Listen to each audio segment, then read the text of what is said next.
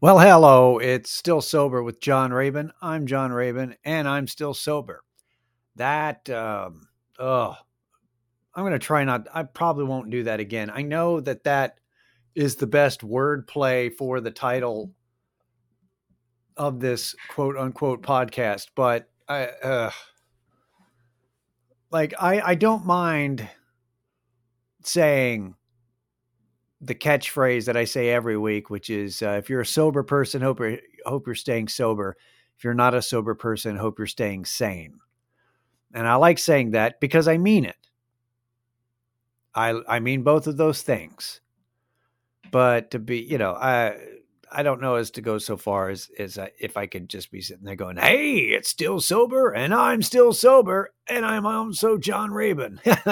That's the name of this podcast, and I'm both of those things. However, it's there. I've been recording for a minute, so seems like that's staying for this episode at least. Hope you're all right. Here in Austin, Texas, we're having odd weather, meaning that it was fucking cold on Saturday, and today it was a high of in the 70s. And I believe, if I'm not mistaken, that we're actually going to be experiencing closer to, Jesus Christ, yeah, high of 80 tomorrow, high of 84 on Thursday, but then it dips down back into the 70s for a little bit, and then I don't even know. It's weird, but yeah. Finally, I get the reference for the band My Morning Jacket. I get it now. It actually is that kind of weather that you only wear a jacket for about 2 hours, and then you're stuck having to deal with it. John, put it in your new car. I did. And we did, by the way. I did get that. I thought that I might have jinxed getting a car last week by talking about it, recording the podcast and talking about it before actually picking up the car. And it seemed like the jinx was on because, the car was not ready at the time that they said it was going to be ready. But it turns out it was ready an hour later. So it was ready at 3:30 and not 2:30. So we were still able to get it. And here is, excuse me, big yawn. Here is the difference. I am thrilling myself. Here is the thing. I wouldn't say this is a commercial for Carvana. Here's the realistic review of Carvana. If you don't have a problem, if you're not going to have any kind of a problem, like I don't know if there's going to be a problem getting the license plates and the title and everything mailed to us in a timely manner. If we don't get them in a timely manner and then have to contact them about it, that may be an issue. Because trying to get a hold of somebody competent and talk to them, like talk to a person, is not easy. That is the downside I could see by dealing with Carvana. Is it's like trying to get something done with T-Mobile or Verizon. It's the same kind of thing. But if you're already used to that headache and you don't want to sit in a fucking dealership for 8 hours for them to process something while they make you wait. You've got the funding all approved. Everything's good. Last time we bought a car in a dealership, it took us 4 hours and we paid for it. We didn't even get financing, which is probably why they made us wait, because they were making no money off the car since we were buying it outright. I think, without having to pay a dealer fee and not having to sit in a fucking dealership for 8 hours, if you're fine with getting a car without test driving it, that's the other thing. You're like, well, it looks good. Car's fantastic. Everything so far. So yeah, if I had to review Carvana on a Google reviews or something, yes, 5 stars. Might recommend. How about that?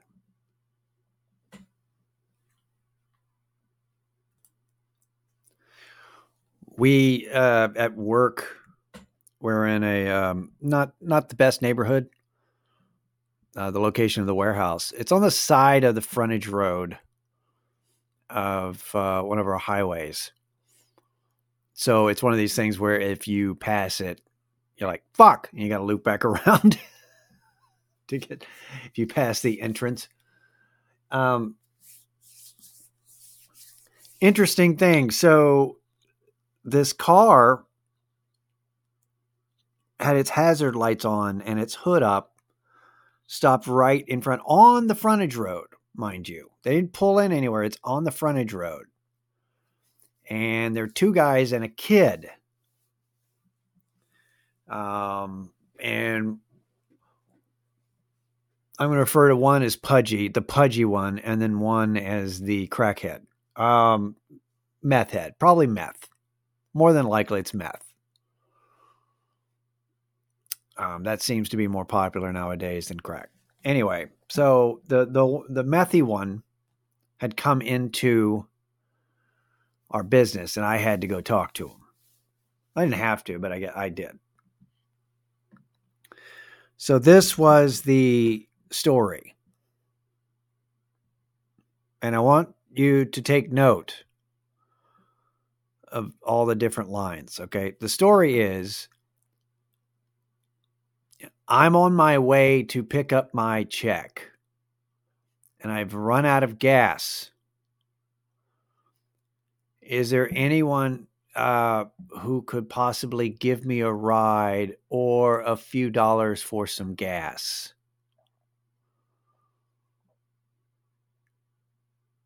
And I think that was that, and a few other things. But all right, so I didn't do the, oh shucks, oh I'm sorry, I didn't apologize. I hate apologizing to panhandlers. But I have gotten better because I've understood that the way you get rid of them is you speak neutrally to them. You do not, because you can set them off. If you're hostile, they'll come back at you, and then it's, like, oh my God, what are they going to do? Well, they're not going to do shit. But they're going to be, but it's annoying, and then you can't get rid of them because they go on rants. And they may even start threatening you, and that's just, it's some people would be scared, but if you've been around them enough, it's really not. The ones that rant at you don't snap and attack you with a machete. Those are their own kind of brand of crazy. These are ones that are just hostile because their grift didn't work. The reason it's a grift, first of all, they had the hood up. Why are you raising a hood if you're out of gas when you know you're out of gas? You raise your hood up because you got your hazard lights on and the hood's up because you're wanting somebody to pull over so that you can then solicit funds from them or whatever free shit you can get. That's the first thing. Second thing is, can I get a ride or some money? Or some money? Who's going to give, like, hey, can I be an inconvenience, or you can pay me some money to not be an inconvenience? Anybody who actually needs, anybody who's broke down, who ran out of gas and they've got things they've got going on, they're like, oh man, shit's going on. Could you get me to ride to the bus stop, or could you give me a ride to the gas station? Whatever. And then that's all they say. I'll take care of everything else. I looked at, looking at the guy, he's not picking up a paycheck anywhere. So when you start off with a lie, also nobody tells you where they're going. They don't, they're like, oh, I'm going to have money. I just don't have money now. Like that that doesn't happen to everybody. It doesn't happen to anybody. When people break down and stuff, they don't immediately try to get stuff from somebody else. They figure out what they've got to do. Also, if you broke down on a highway, there's roadside. Well, if you're on the frontage road, there's not roadside assistance, so that doesn't matter. Anyway, do not give people money or gas. Do not help them buy them gas. This is a cliche. Like, this is a grift that they've been doing, and it's disappointing because the story hasn't changed. It's the same cliche lines. Can I have some money for gas? I'm just, I just need $3 more to get to my destination. Okay. So you are 22.5 miles away from your destination and all will be well. Those $3 is what's going to make or break you. That's all it's going to take. It's just, it's horse shit. Especially if they have a kid with them. If they have a kid with them, they really are lying. Nobody breaks down with their kid. Nobody runs out of gas with a kid. They don't. That's crazy. That's crazy. It is, they have the kid with there to elicit sympathy and get a few more bucks for them. These motherfuckers actually had a happy birthday balloon in the car, kind of sitting there, that I'm sure they would have used if they could give the kid the balloon, which they're probably going to use. They were probably on their way, if they ran out of gas at all. If they even ran out of gas. They ran out of gas on the way to go panhandle somewhere else, right? So I thought I got rid of them with that whole thing. No, I thought that they would move on. No, he hung around and then tried to talk to another employee, a coworker of mine, and she told him she does like operations. She's not really my boss, but she's kind of my boss, but not really. Like, she directs, she makes things happen, for the owner who's my boss. And she's not nice. Not like I'm nice, but like I said, I'm neutral. And especially since I've been, following, Asian Jesus, that now I'm doing it. By the way, when I say Asian Jesus, there is no Asian Jesus. It's just Eastern philosophy. It's just funnier to say Asian Jesus. It confuses Christians. It confuses everybody, actually, but which is why I use it. But when I say Asian Jesus, the first thing you think is Confucius, maybe? Is he talking about Buddha? Is Buddha Asian Jesus? No, I'm not.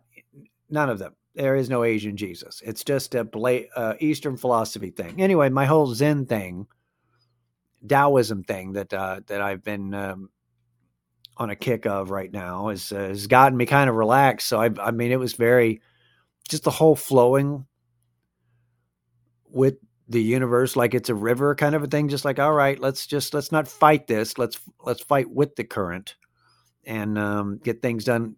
Quit trying to make things happen and just get things done. Go with it, right? So, so I was neutral and nice. She was not. And she told him to get off the property. And it immediately made him snap because she was hostile. And rightfully so. Because fuck that guy, right? So he starts ranting and raving. At one point, he spit on a car. I don't know why. And came back in the building, and I had to confront him again. And at this point, now he's indignant that we would not help this poor child that he's got sitting in the backseat of a car on the frontage road, not parked anywhere, not out of the car for safety. He's got him in the car, but I'm fucking him over by not giving him $3. And of course, he's like, all right, I'm shooing him out, and he's calling me a little bitch. And I'm like, yes, I've been told that before. Sir, you are not the first person to call me a bitch. And you won't be the last. This does nothing to me. It does not enrage me, because that's the thing. That's what he's doing now. Cause I wish you would, put your hands on me. Cause that's what he wants. He's trying to provoke me, because if I can hit him first, he can hit me back. And then, I don't know, maybe he sues the company.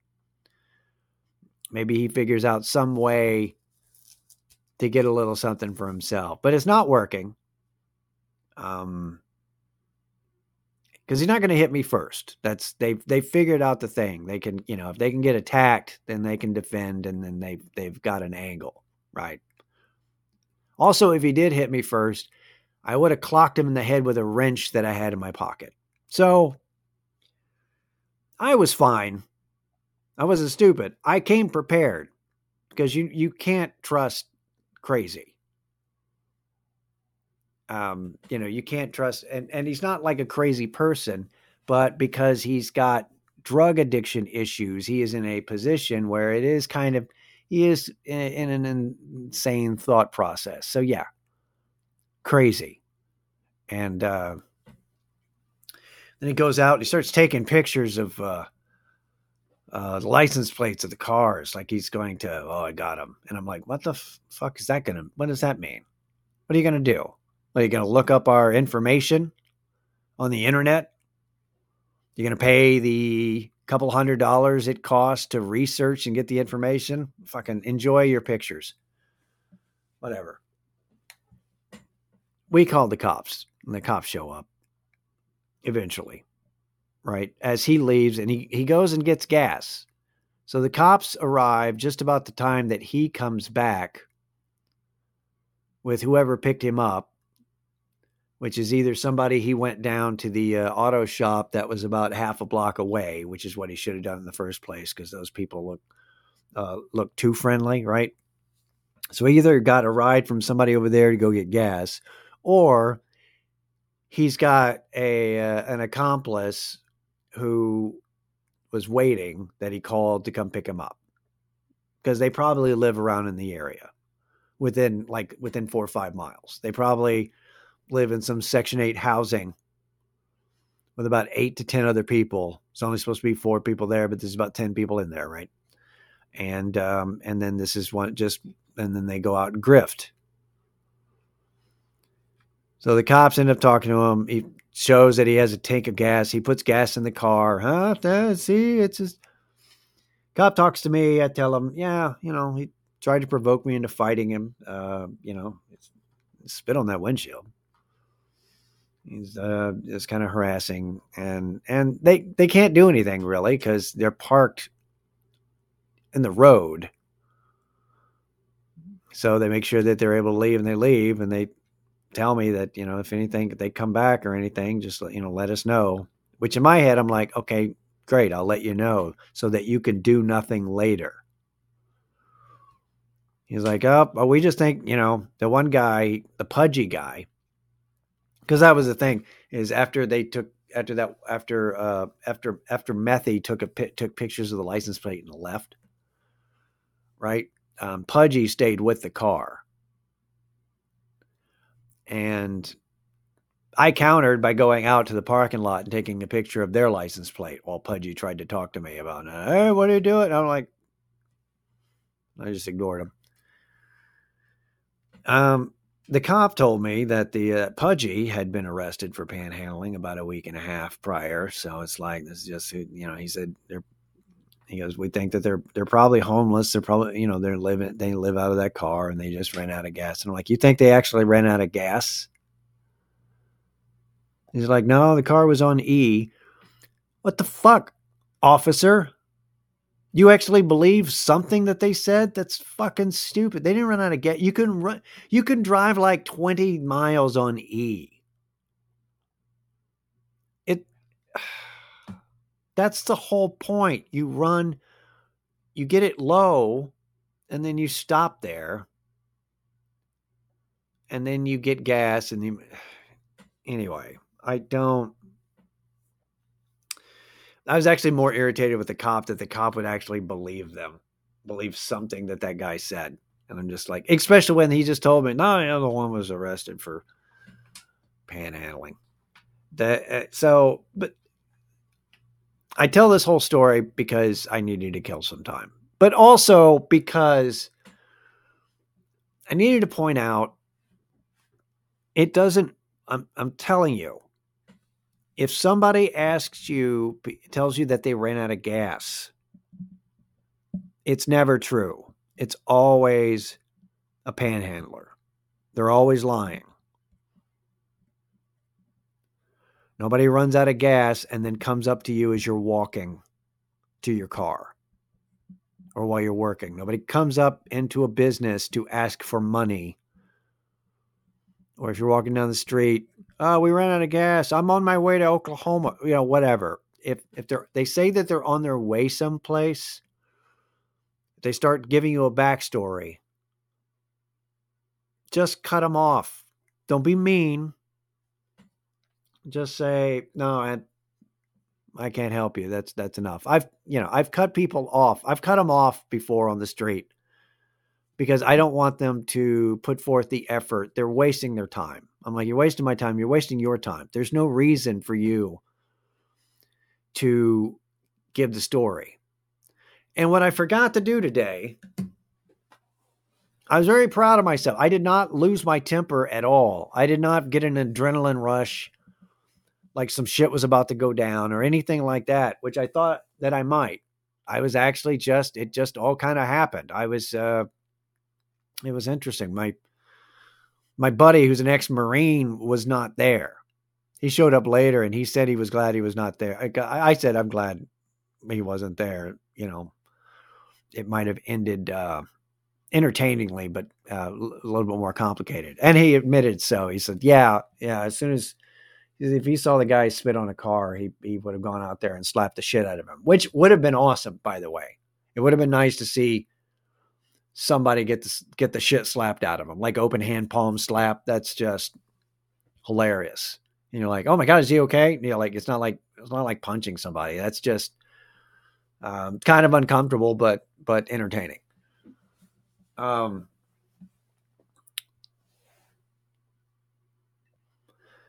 I keep forgetting to do this thing that I want to do, which is when I get hit up by a panhandler and somebody who's lying, big fucking story, I want to roll up my sleeve on my right arm and show them the scar I have and go, you see this? I used to be a junkie. I was a really bad drug addict. Because of that, I hung out with other junkies. Then I got into recovery and sober houses and rehab and hung out with a lot of junkies, a lot of lowlifes. Some of them trying to get their life together, some of them not trying, some of them trying and failing. And going through all of that, I have been around a lot of panhandlers and a lot of grifts. Been around it. I know this. You're wasting your time. Come up with a different story. We've heard these for 20 to 30 years. This has been the story. It's time to change. You're hack. You're a hack panhandler. You're an open mic panhandler. Do you understand? You suck at it. Up your game. You got to get better. This is bullshit. I keep forgetting to do it, and later I go, no, I should have shown him my scar. Jesus. All right. stillsoberpod@gmail.com for any questions or comments that are positive to neutral. That's all I had. I just had to tell you the story, all to bring up the fact that I keep forgetting to stop someone and go, hey man, listen, I've been there. You can't, you're wasting your time. You need to pick your mark better. I'm not the guy. You're trying to sell insurance to an insurance salesman or someone who used to sell insurance. You're wasting your fucking time here. And it's like, what have I told you? I'm like, what have I told you? Like, I got you. You can't. I saw you coming before you even got here. That's how I saw your angle before you arrived. That's how predictable. That's how much I saw in before you got here. So just fucking move along. Figure a different grift because this one is bullshit. All right. We'll see you next week. Later.